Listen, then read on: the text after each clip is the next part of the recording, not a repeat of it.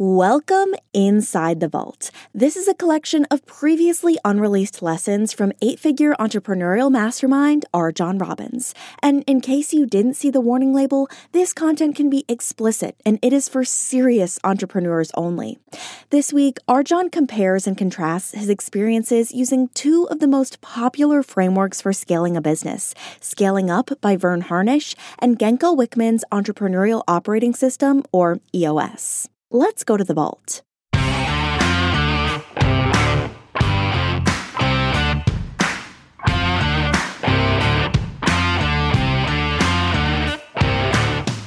Working with RJon is like having a shortcut to future you. Every time I can have an opportunity to spend time with RJon, I try to take it and be a sponge. I thought everyone was crazy. You know, they were running to the front of the stage to see this person. RJon's wearing his crazy shirt. You know, he drinks tiger blood in the morning just for fun, and he's like breathing down my throat. Sometimes it's terrifying to work with him. It's like he's looking into your soul, but it's growth the whole way.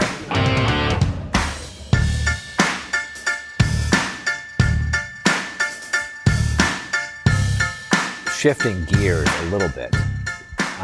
Once I got past what you would call level one and went to the level and put more of these things in place, it then became a matter of like, okay, now I can work on the business. What are the systems? What is the framework that I need to put in place for me, the team, to actually operate off of? How is communication handled? How is, the chain of command or the org chart? What do these things look like? And we had a conversation briefly before this because it's something that you and I are both familiar with. The book that we followed initially was Traction by Geno Wickman, and following that EOS framework. I think there's a lot of benefits to it, but I think there's like an element to it. I think I'd like to have you speak on the difference between Traction and Scaling Up, the other sort of popular framework when it comes to entrepreneurial management and these sorts of things. Because I think there's positives and negatives to both, but I think also your stance on what are the things that if you've made that jump from level 1 to level 2 or level 3, whatever we want to say, what are those frameworks that an attorney could put in place inside of the practice to help with scaling, not growth? Right. So I have nothing bad to say about EOS. I use EOS to help me with growing how to manage a small law firm. And then we graduated up to Scaling Up. I think that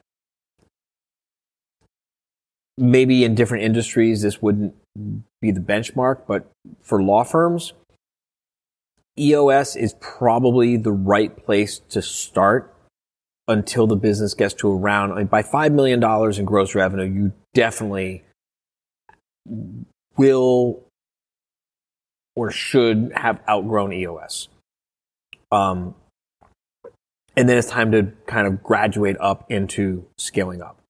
The big difference between, and keep in mind, Geno was a student of Verne. Verne Harnish is the author of Scaling Up. Geno Wickman is the author of EOS. And Geno was a student of Verne. And Geno used Scaling Up to build his business and then exit his business, and then he created EOS. And I think the easiest way to compare and contrast is to explain what Scaling Up is and what EOS is not or isn't. And again, I used EOS. EOS is great. If you want to get to $5 million, EOS is a great tool to use. Just know that when you get to 5, you're going to have to switch. Or you're going to be like having to supplement it with so much different stuff that it's almost not worth it. So Scaling Up is based on 4 main pillars. The people, the systems and the processes, the financial controls, and he calls it cash flow, and the strategy. EOS is the people and the processes. Stop. It doesn't focus on financial controls and cash flow. It doesn't focus on strategy. So, when your revenues are $500,000, $1 million, $2 million, you don't need strategy. Your strategy is growth. That's your strategy. Your strategy is, I want to grow the top line gross revenue and I want to find more efficiencies. That's your strategy. It's kind of like when you're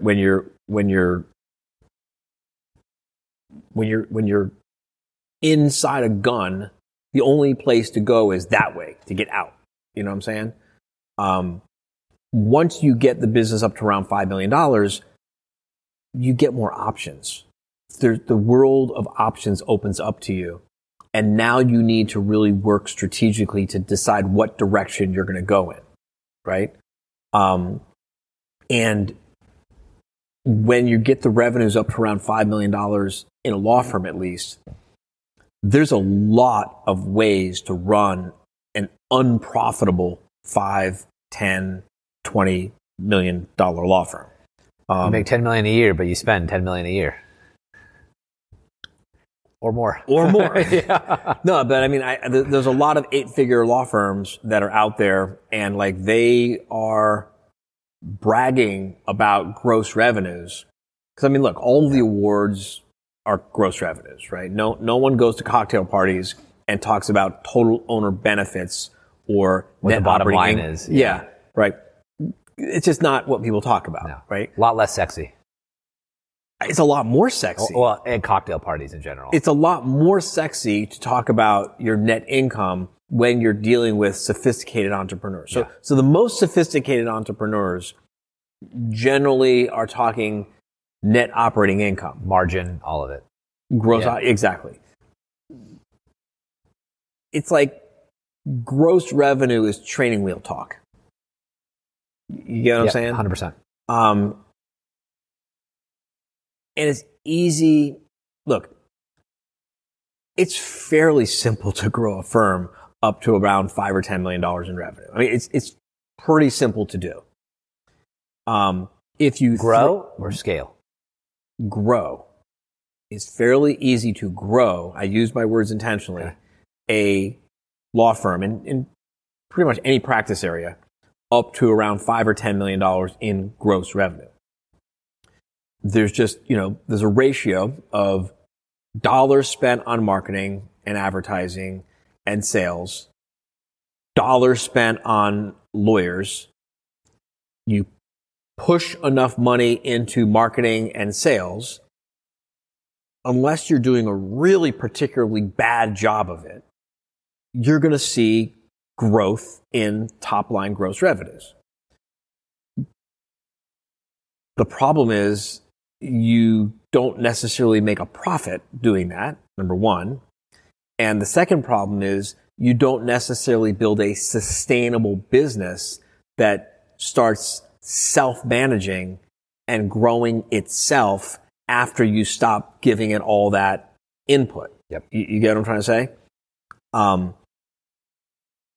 To go back to the car analogy, imagine you're in whatever second gear of your car, and second gear, maybe you're cruising comfortably at 30 miles an hour, right? And you rev up the engine, and you slam the accelerator down to the floor, and the car like lurches forward from whatever I said, 30 miles an hour to 50 miles an hour. But what happens is the moment you take your foot off the accelerator, or it goes, it starts slowing down, right? That's what happens in a lot of these $5 and $10 million law firms that have been built to grow, but haven't been built to scale.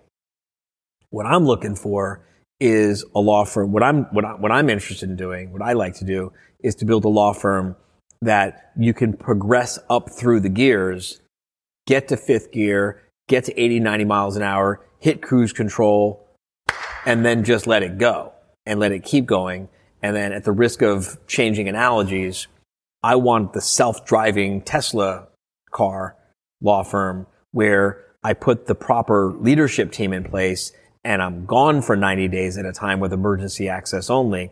And when you come back, you say, wow, while I was gone, revenues kept growing. While I was gone, the staff actually grew. While I was gone, the staff, and when I say grew, I don't just mean in headcount, but in skills and capabilities and performance and profitability. And while I was gone, the business became more profitable even than when I was here. Yep. That's a beautiful thing. The very first time that I had that, typically, COVID was a different story, but typically we'd spend July in Europe every year, the whole month of July in Europe. And, I'd be early with the time change, get up, you're working, whatever else the difference would be. But then there was a shift where I started to make some of these changes that you're talking about. And it was basically exactly that, emergency access only. And I was like, I almost had a panic attack. Because it was like, this can't be real. Like, I'm waiting for the shoe to drop of like, what's the next thing that's going to what's going to happen? But exactly that, like, revenue went up. We onboarded new clients, new hires were made. And I come back and I'm like, I feel like I'm living in a dream world. It didn't even feel real. Because you talk about it, you read about it, but it's one of those things where you actually, when you finally go through it, you're like, it's almost like you see the promised land. Like, like this actually works. And you're describing my life. Yeah. And the lives of many law firm owners who you met at that last live quarterly meeting you attended. And it messes with your head. It does. Because next thing you know, it's a Wednesday afternoon and you're sitting there and your kids are in school and you're like, what am I going to do? And, my wife, speaking for me, she's an entrepreneur. She's very ambitious. She's launching new projects. And I'm like, hey, do you want to play? She's like, no, I'm working on something that I'm having fun with. Okay, well, my son's in school. My wife is doing her thing. And next thing you know, you go and make friends with someone like you because I just don't have anyone else to talk to. I mean, but that's how it goes, right? And that's another reason why a lot of small law firm owners don't do this, is because it requires such a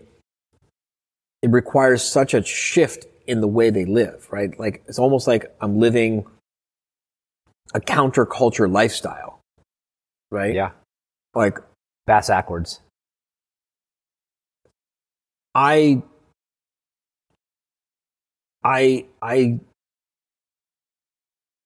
go out on my boat on a Wednesday afternoon, and it's great because there's no one out there. You got the whole bay to yourself, right? You got the fishing holes to yourself. You got the dive spot to yourself.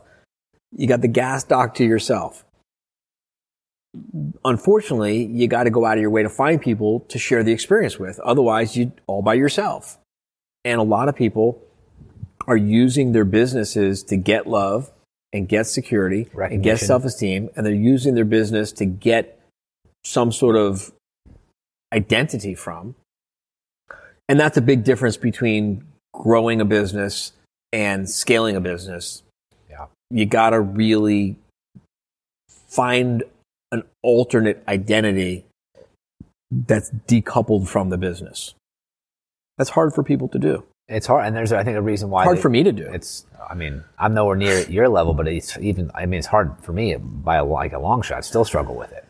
But it's one of those things where, I've heard it so early on, and it just keeps getting repeated, that success is lonely. Because you reach a certain level of certain things, you're like, well, now what? But I think that, for me, it's not, I find myself less of like going out on a bike ride on a Wednesday afternoon, and more like along the lines of, what's the next thing that I could build, or what is the other thing that I could work on? Well, that's what happens, right? That's exactly what happens. Is I gave the example with the boat. I mean, I live on a golf course. I have a massive collection of golf balls that have landed in my backyard because I live on the 9th hole of the golf course, right? I don't golf. I mean, I've played golf a couple of times, but I don't golf. I'm just not into it, right? No offense to the golfers. It's just not my thing. Yep. But it's like, how much can you golf? How much can you play tennis? How much can you go out on your boat? How much can you ride on your bike? How much can you play? Entrepreneurs are built to create things. We're built to create value. We're built to add value to the world. We're built to be doing things productive, right? And so it just gets easier and easier and faster, and it becomes almost like a game to launch new businesses, right? Because when you're free from the day-to-day, and you have the financial resources behind you, and you've got the amazing team behind you, and you've got the confidence to try things because you've already failed and lost it all and know you can make it all back again if you have to. Hey, you know what? Let's try that. Let's try that. That goes back to my slush fund. You know, the RJon slush fund is like, let's try this. Let's try that. Let's try a podcast with Daniel's Head Insurance Agency and see what happens. Yep. Right? Maybe something great. Maybe not. Give it a try. Thanks for listening to this week's episode. Tune in next week for more lessons from the vault.